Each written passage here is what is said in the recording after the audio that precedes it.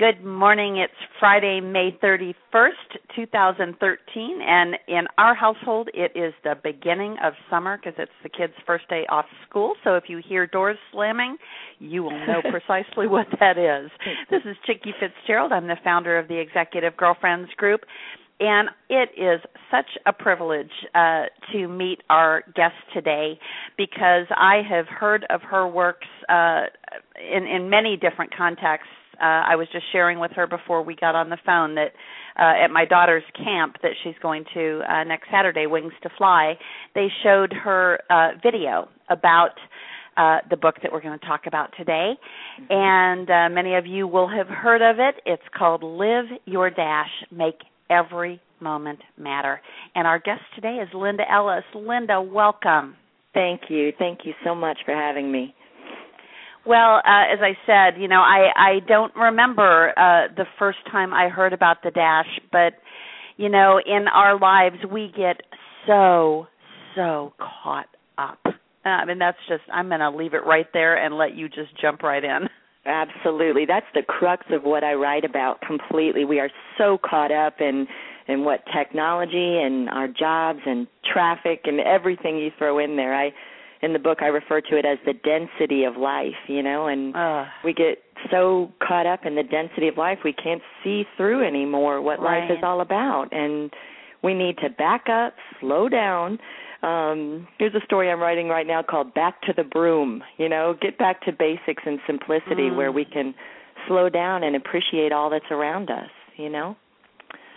Well, Linda, the original concept was from a poem that you wrote, and can I get you just to share that with us?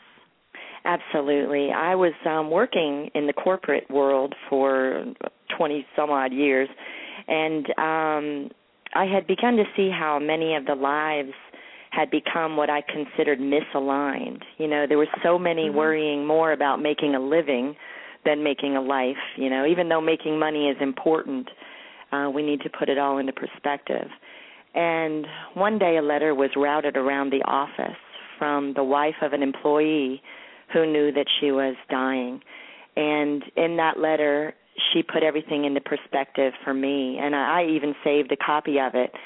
And she talks about regrets that she'd had and time she'd spent worrying about things that never materialized.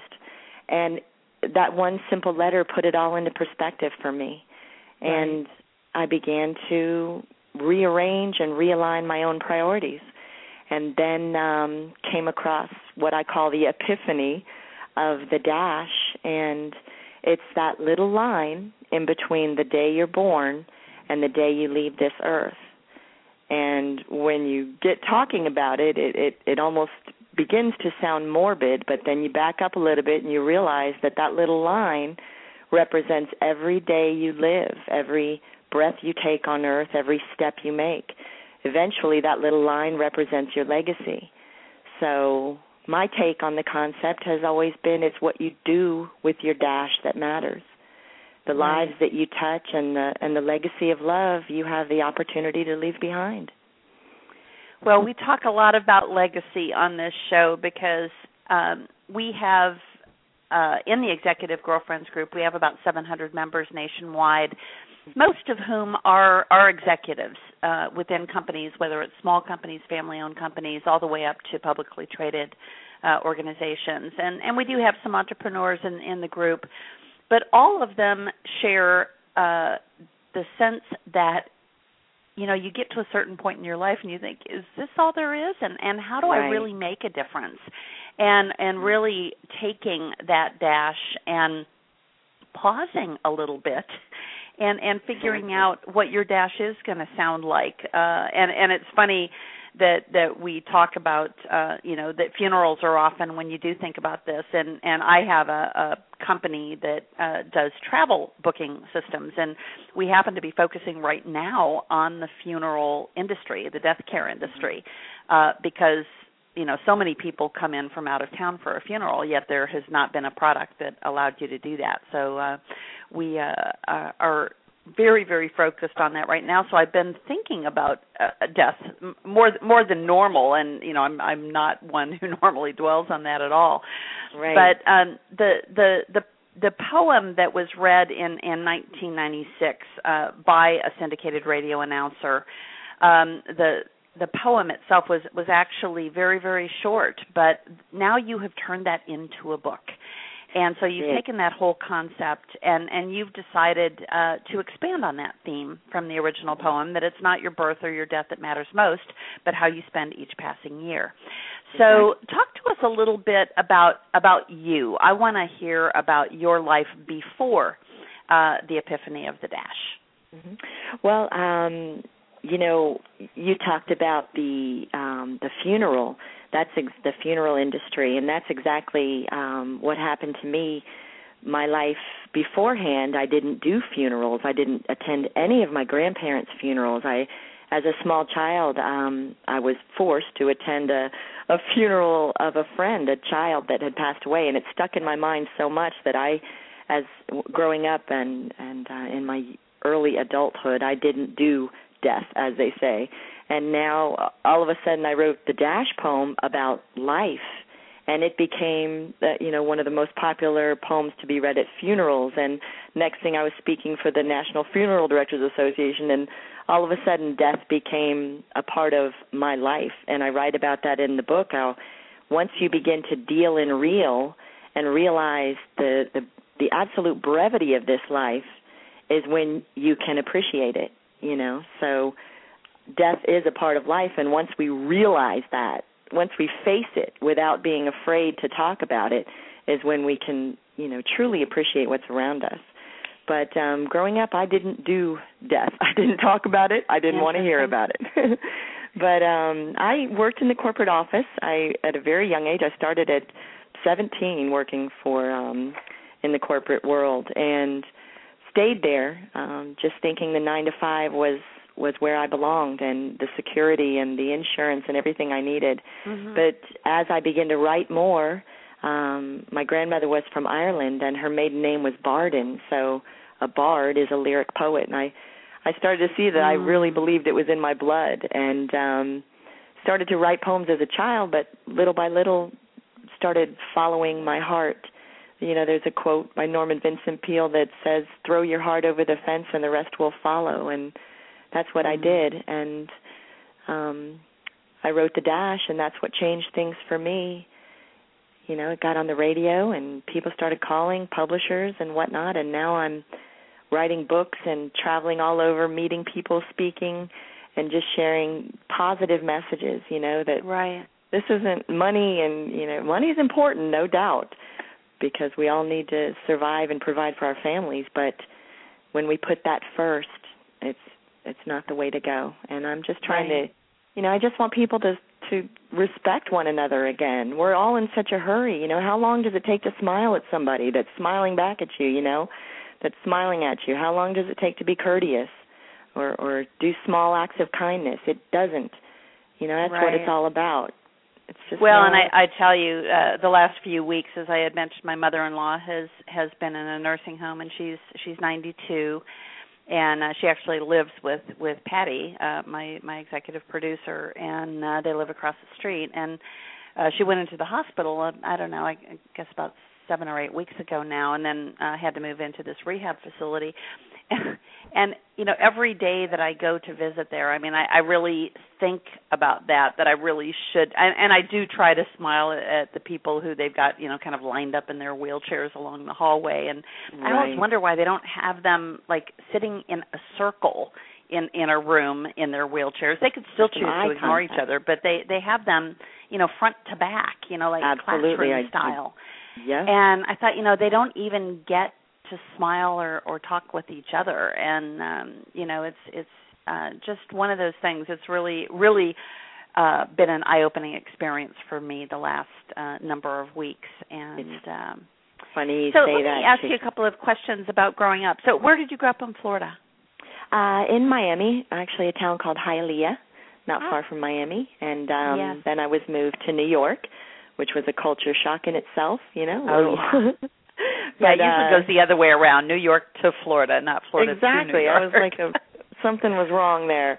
But I love New York.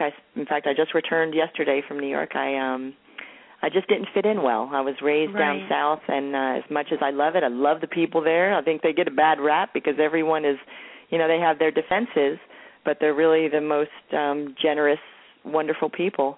Right. But I went through a culture shock there and ended up, I just couldn't fit in. I just couldn't. I tried. I had a wonderful job, worked in Manhattan, took the subways, the whole bit, but I just couldn't fit myself in there. So I left and went down south again, where I could eat grits. And well, and I see that you're living in Marietta, which is actually, we moved from Marietta to Tampa, and we've been here for 13 years. But my daughter was born in Marietta, and so I am very, very familiar with where you are now. And I'm familiar with where you are now. I have a lot of family throughout there. I spend a lot of time in Tampa as well. Beautiful. Oh, yeah. I always say, Florida is really the best-kept secret in the United States, and Tampa in particular. A lot of people, have been in and through Miami, but Tampa, unless you do know somebody, it's not the kind of place that people generally come to. Yeah. But we've just so enjoyed living here. And you talk about the difference in pace, and, we've all been told this I'm going to call it an untruth as opposed to an out-and-out lie, but we've been told that technology is going to simplify our lives, and I certainly speak from my own experience that it has not done that. In fact, it hasn't. It absolutely consumes me, and I think if I can just unplug, and make that a part of my daily routine, I think my dash would get better overnight. Absolutely. I think so, too. I talk about that.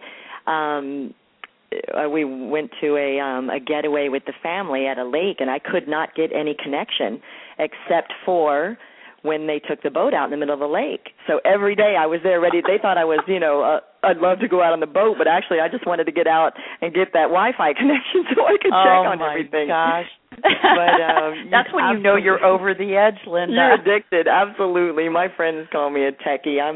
I've over-teched myself. There's beeps and whistles constantly. I don't even know what's going on half the time. But you do need to unplug yourself. I talk about in my speech, I say, technology is I realize I've gone too far when I get the good night mom texts on my phone from my daughter downstairs. No longer the hug and the good night. Now it's a text that you get on your phone, and that's when things we're losing what I call our human resources, Yes. And texts don't have the inflection or the feelings and can often be misconstrued as well. But I'm a texter, but I try my best now to unplug and to get away from it. Well, it really takes that moment of self-reflection. Yes. And that's how you start the book is this whole section, really the first 23 pages of the book on that self-reflection point where you take a look at where you are, and that's what we've just been talking about, that we either look at our corporate careers and say, is that all there is? Or, we go through a spectacular business failure, which is kind of the story of the last decade of my life, and then figuring out how you rebuild and how you get to where you need to be from there. So tell us a little bit about the style of this book, because you've got a number, and I'll go ahead and read these subtitles under on self-reflection. R.I.P., rest in peace. Deal and Real, It Is What It Is, Advise Yourself, Inside Accessories, What You See Is What You Get, Eye Infection, and Would You Choose You? And so are these stories that you're telling in the first person, are these insights that you've gotten from others? Tell us how the book is structured. Well, that's the funny thing. It's A, B, and C, all of the above. I had written a paragraph actually on structure causes stricture, because I learned a lesson. You know, you're talking about the business disappointments or failures or things that didn't work out. Right. And later you realize that everything plays a part in, you know, what you've learned, you turned around now, and what you're doing now, and you can't say that it was a failure because what you've learned from it you've taken forward, and there will be a place for it, you know, whether you recognize it or not. And one of the lessons that I took forward, I had taught a writing group at a senior center, and I told them all, we're going to write about our dashes, you know, our experiences and your memories and everything. And they were all excited about it. And then the next day I got one story. And I was like, what happened here? What didn't I explain correctly? And they thought that everything had to be perfect, you know, the dangling participles and the grammar and the this and that everything had to be structured, and it created stricture. And I said, no, just roll with it. Whatever you want to write, you know, whatever you're feeling, whatever you want to say, this is the time to do it. And then the next day I came, and there were, you know, so many stories, so many wonderful stories, and exactly what I was trying to get across. And then I took that lesson when I wrote this book, because I had so many ideas constantly, and I didn't know how in the world I was going to put them into any sort of cohesive flow. And I literally spilled my brain out on paper, and I wrote 4x6 index cards. You know, we talk about technology. Instead of writing an outline, you know, on the computer and letting everything follow through, I spilled everything out on the index cards, and I filled an 8-foot wall in my office. And I literally taped my ideas. I have pictures of it. It's hysterical. It looks like wallpaper. And I moved these cards around. I physically looked at everything. I had to visualize it. I had so much in my head, so many different ideas taking me in different directions. But once I did that, once I spilled it out and got the actual idea on the card, and then put each card, literally taped it underneath the chapters, then I saw a flow establishing. But in my mind, when I created the stricture, when I thought, I have to write this, you know, and I mean, you know, probably page 165 was written before page 4. But after I wrote it all, I put it together in a better flow. But it was very difficult for me. I have so many random thoughts that I want to write about. Right.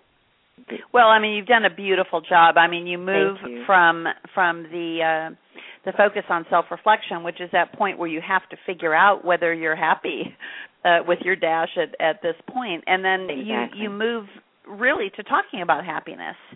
And the role that happiness plays for us. And you already mentioned taking that time to smile.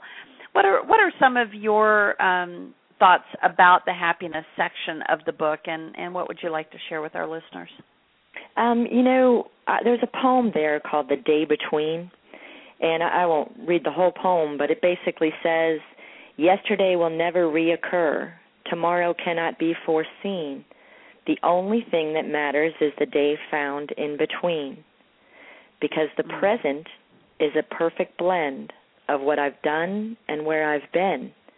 I have never been this old before, nor will I be this young again. So it's a matter of how you perceive things. You know, a lot of people say, my best days are gone, you know, and they live in the past. In fact, I'm working on a book right now as well about today and living for today and not living in the past and not living with regret and remorse, but not letting it occupy so much of your time. Right. And I write about senses 6 and 7, which is your conscience and your sense of humor. You know, I think that 5 senses doesn't encompass all that we are made of. And the smile connection and filters. I write about how we filter what we see and how we can use those filters to focus on the positive. You know, we see so many millions of things at once, and we already filter what we bring into our brain. And if we can, you know, hone in on those filters and choose what you let in the door, you know, choose what you take in, and choose the positive over the negative. And it sounds cliche, but after a while, you really do start to see a difference in your attitude if you can I call it adopting a strategy of gratitude, which is Stratitude. And if you can live with a theory of strategy and gratitude and work with your Stratitude and appreciate all that you have while moving forward, it helps you to stay positive. I mean, you can so easily be drawn into, negativity and cynicism. Right. But it's so easy, especially when it's all around you. But if you can really focus on the positive, it makes a difference, Well, and the other thing that you talked about is, coming out of a corporate career and this sense that, who you are is the name of the company or the title that you hold. We have watched so many of our members over the course of the last couple of years through the economic crisis. On 1 week's call, they would be telling us that they were having to make the hard decisions of who to let go of their team. And then, 2 weeks later, we'd hear from them and they'd say, oh, my God, I was next. And now, I'm not with this company anymore, and I've been with them for 10 years, and now what am I going to do? And realizing that the definition of success that they have is not the right one. And, right. That's this next section of your book is all about success. So you talked to us a little bit about structure and stricture, and, you cover things like adaptation. And so talk to me a little bit about success. I always talk about success as defining your own success. Most people, when you say the word success, they think money, bank accounts, things. And I write a lot about things and how we use things to show off how successful we are. If we have nice cars, if we have nice items in our home, but right. Things are not what is most important. I say in my speech, you can't take it with you. Have you ever seen a U-Haul following a hearse? You right. can't take it with you. And I talk about the word vocation, for instance. Its Latin meaning is to call, and most people it's a synonym for your job or your career, but it really means your calling, and it's a blessed few who can say that their career, their job, is their calling. But you can't always make a living following your calling. So I personally believe that you still have to find a place for it in your life. Because it is your passion, and it is what makes you excited to think about and enthusiastic. So in my book, I say you carry seeds of greatness within you, and you need to cultivate and nourish each one of them to find out what will thrive, give them a chance to develop and grow. So even if you can't make money with your passion, and if you can, absolutely go for it. But often, to be realistic, you can't in this environment. So I still say find a way to fuse your passion into your life to be successful, and personally. Linda, one of the longest sections of the book is within this section on success, and it's called Invisible Fences. You devoted over 20 pages to that section. Tell me a little bit about that. This idea came, I was walking with a friend of mine through our neighborhood one day, and a aggressive dog ran out all of a sudden, about gave me a heart attack. I'm a dog lover, but he gave me a heart attack. And then all of a sudden he stopped. There was no fence that we could see, but he had on one of those collars where if you cross the boundary area, he receives a mild electric shock. So I realized although we can't see that there's an invincible fence stopping him from reaching his goal, which was chewing me to pieces. But I started to compare it to the indivisible fences that we have in our lives that we don't see, but they are there, hindering us from reaching our goals, such as what I call self-doubt instead of self-doubt, which is a fight between our two wills, an internal battle that we have between immediate gratification and the postponement, waiting for something and working towards it. Impatience is an invisible fence, where we want instant gratification these days, and I call it a slice-and-bake mentality of the 21st century. Right. And then fear of failure is an invisible fence. Obviously, we are afraid of failure, so that's a hindrance for us to try certain things. And less than perfect, which was my biggest invisible fence. I was always afraid if it wasn't perfect, that it wasn't worth the effort if I couldn't make it perfect. So sometimes that would keep me from even trying. And I call Q-tip an invisible fence, which stands for, it's an acronym for quit taking it personally. Oh, wow. If you take everything personally, some things are just not meant to be on a personal level right. Against you. It's not about you. Yeah, it's not about you, and quit taking things personally. Comfort zone is an invisible fence. It's the, invisible plot of mental acreage, which is enclosed within the imaginary boundaries we've created, where we're comfortable, where everything's recognizable, unchallenged, predictable, and we are afraid to step out of our comfort zone. My daughter calls that my bubble. I have a comfort zone here. Wow. She'll say you have to step out of your bubble. And the someday syndrome is an invisible fence, which is that extra day that we add to our vocabulary, Friday, Saturday, Sunday, and someday, right? Where we say we'll do that someday. My favorite boat name, by the way, is Someday Came. I love it. Well, it sounds like Invisible Fences could have been a book all by itself. It may be. What do they call them? Spin-offs, right? Right.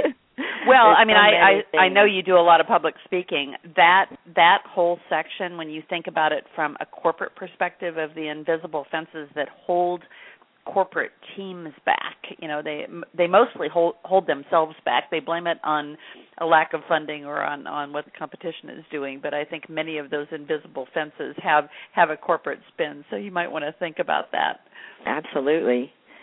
And the biggest, there's a few more, but the biggest invisible fence is around to it. When I was smaller, my father gave me a small circle that said TUIT on it, and he said, do it when you get around to it. And in essence, I was holding a round to it. So I had to do whatever he was asking me to do because I had gotten a round to it. I remember that.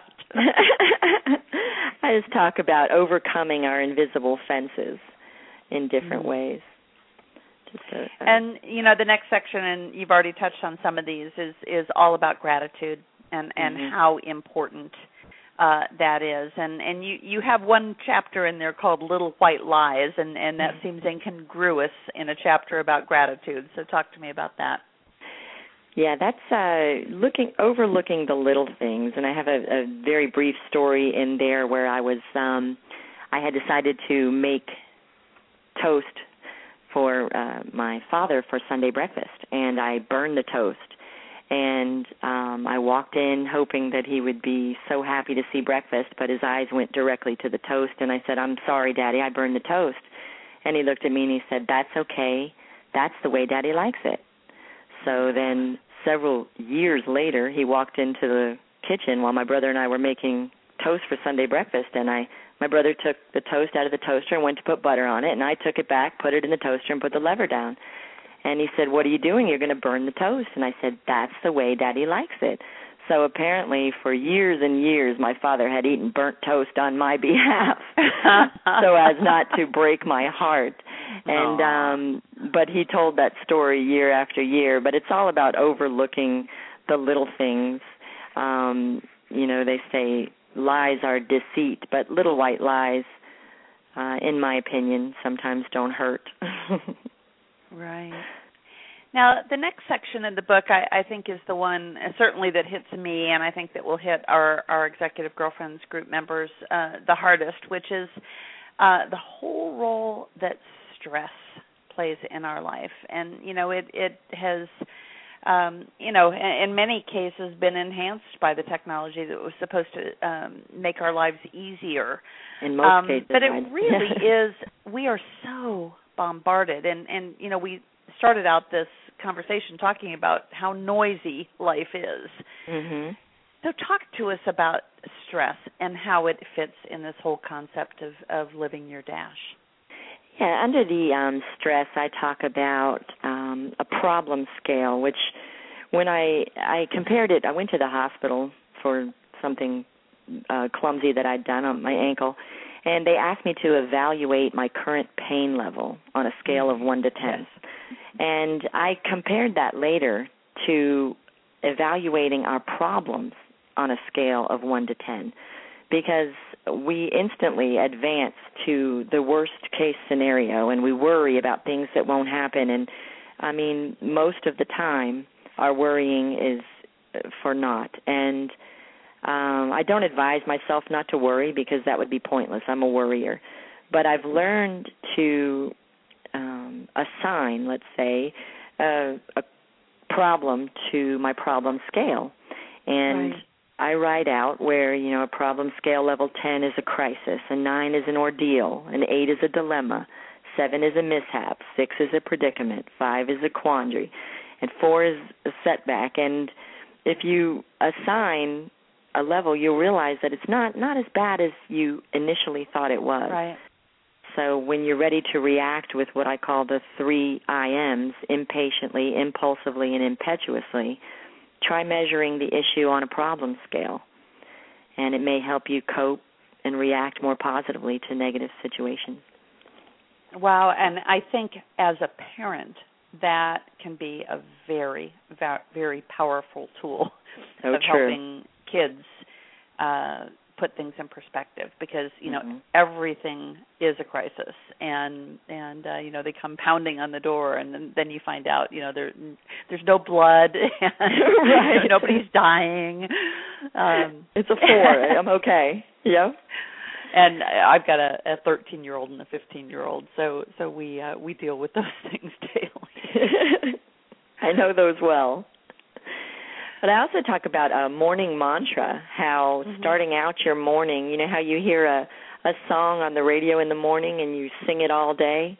Right. If you create a morning mantra about, how you're going to face this day positively no matter what comes your way, and repeat it to yourself in the morning, kind of preparing yourself, it sticks in those untapped brain cells in the morning, and it could help you face what you have to come through during the day. I love that.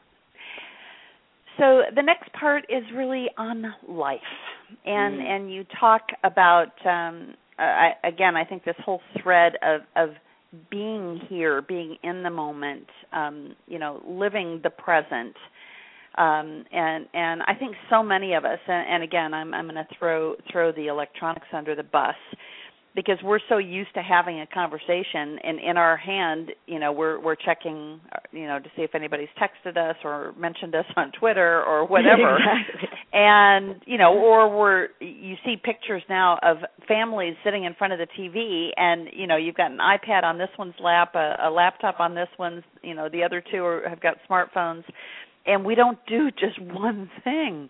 Exactly. We don't give ourselves to the moment. And I write about looking at pictures of myself, like at my daughter's events or something that should have been the important thing that was happening there.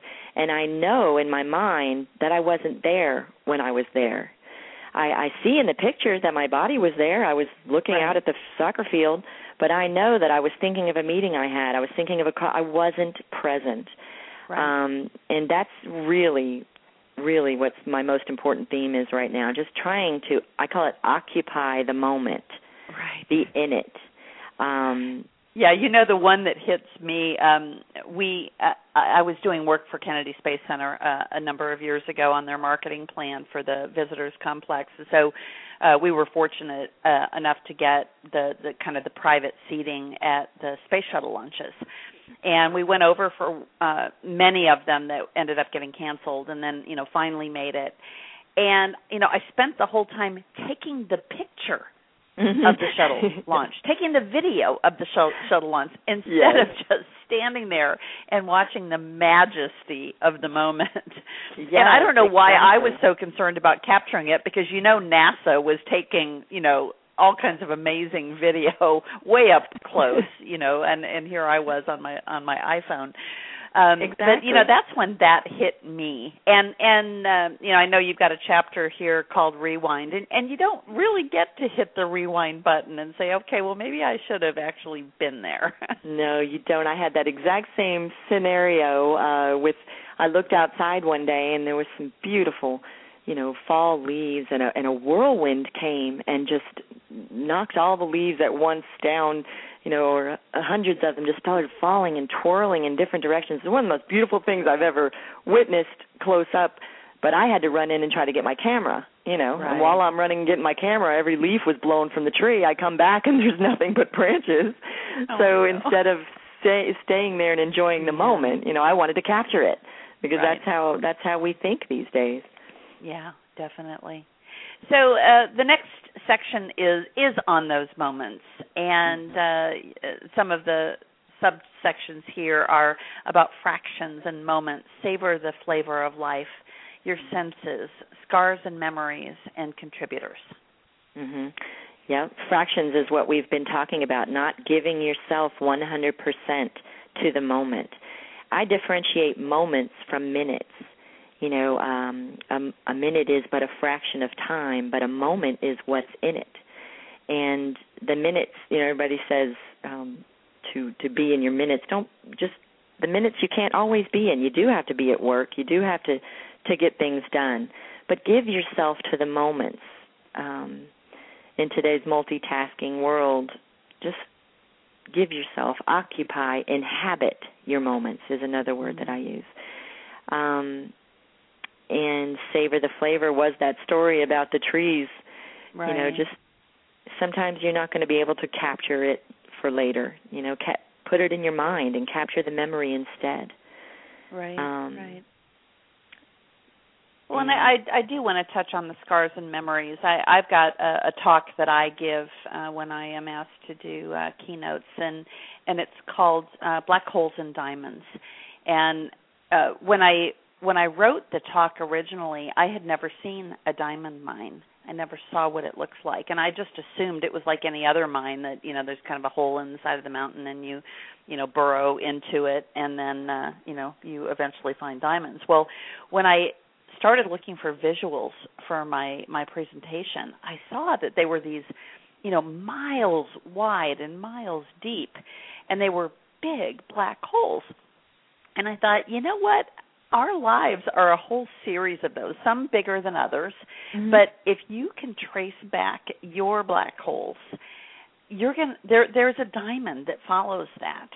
And if you map the people that you love and the people in your life, or even people who've hired you, there's some thing that happened in their life that caused that moment. And I think that's what you were talking about a little while ago, that I talk about my spectacular failure, which is I took in $7 million of investment from various folks, including my husband and myself, and the business closed its shop, like 45 days after we had launched the product. And but I have learned so much, and I mean, there were so many diamonds that came out of that big black hole. Probably more than $7 million worth. See? Yeah, well, yeah, at least. Depends on how much value is to yeah, that's right. You're still counting. They'll probably keep coming for years, depending on how much value you put on a lesson. Exactly. So you don't bury the scars and memories and brush them aside and not remember those moments. Right. You don't. You have to take them with you, Time heals all wounds, but the scars may stay forever. So although you can take the positive with you, I talk about falling down the stairs and I broke my ankle and whatnot, and I don't take the negative parts of it. I now hold the handrail tighter. I took the lesson and left the pain. And that's what I think we have to do. In Scars and Memory, I talk about when I was robbed at gunpoint, and I took what was positive from it. Naturally, I'm more careful now that I'm less carefree, but and left the pain, And when we need to learn to do that, because the scars do remain, and it's up to us how much they take from our present. Right. And so the next section really focuses on time, and of course many of the things that we've talked about have to do with how fleeting time is. One of my favorite sections of this portion of the book is AAA, Age, Awareness, and Appreciation. So talk to me a little bit about that. Yes, they go hand in hand.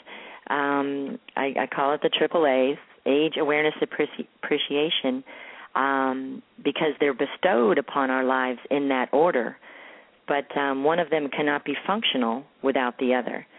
I think age, something we don't achieve or choose, nor do most of us anticipate it with eagerness. But with age comes an attachment, maturity, which arrives at different degrees. And then comes awareness, which cannot be achieved without having lived long enough to compare one experience to another, which hence comes the age. And then the appreciation cannot be fully realized without having the epiphany moments that comes with age and awareness. So I think the three of them work together to, as we go through our journey. One cannot be achieved without the other, like a staircase. And the whole point of the book and making every moment matter is really about legacy.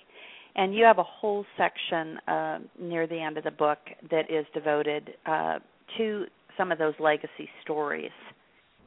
So is there one that sticks out for you?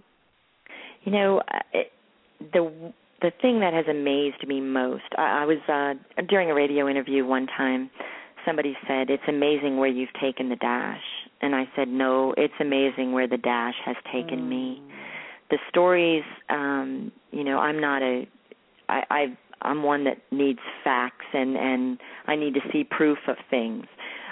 So for me to say something that makes me sound like, I'm not a factual person, but the dash was written for a reason, and it's out there for a reason, and it's because we need to have more respect for each other, and we need to enjoy this life. It is such a simple poem, and yet it's resonated with millions of people. And I say, I was working for a big corporate office at the time, and I had no wherewithal to get things out into the world like that. I wasn't, on the computer. I wasn't a social media. Well, it wasn't much then anyway, but I didn't have the wherewithal or the knowledge to get it out there. It got itself out there, and that's because we needed it like a sponge, to absorb the essences of what it has to give, because the dash has touched so many lives, and the email and as soon as I get off the phone here, there'll be email from someone that has literally changed their life because of this 36 lines, and it amazes me every single day. And some of these are the stories that you've been talking about.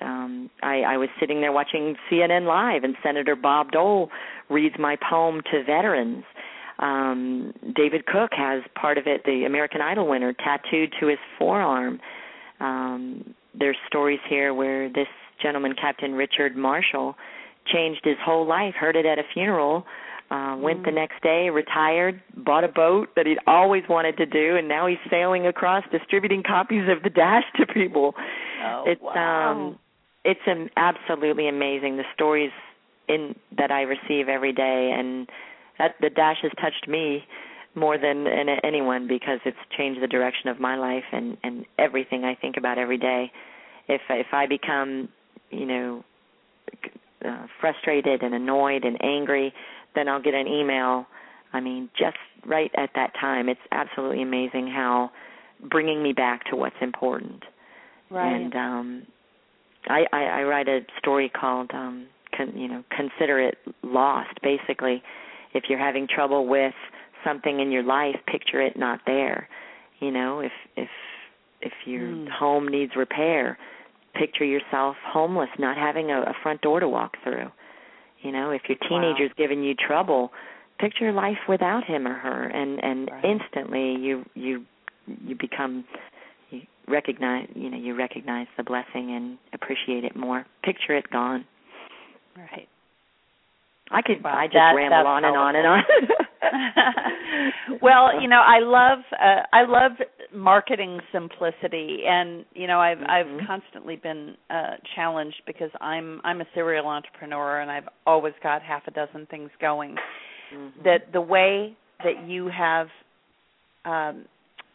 positioned yourself as author, speaker, and poet, it is very simply it is who you are, and you have been able to impact so many people's lives, and what a blessing. I mean, I'm just thank you. I'm so One time, pleased. Someone called me transparent in an interview, and I thought to myself, transparent? I'm not sure if that's good or bad, And then I started thinking, I want to be transparent, and I have my Facebook page, and I've met in person. So I just spoke with a gentleman on Facebook. I spoke for the Parkinson's Society up there in Albany, New York, for the Brian Grant Foundation, and I never would have had that opportunity, not being transparent. Right. And the fact that I'm transparent, people will write me their stories about their lives. When you meet somebody in person, particularly women, it's all about appearances, and there's a fence that's put up there, defenses that we put up because we're afraid. We're afraid to be vulnerable. But this poem reaches people, and my other poems as well, and people feel like they know me, and I love that. And they'll write me about something that's happening in their life that they never would tell.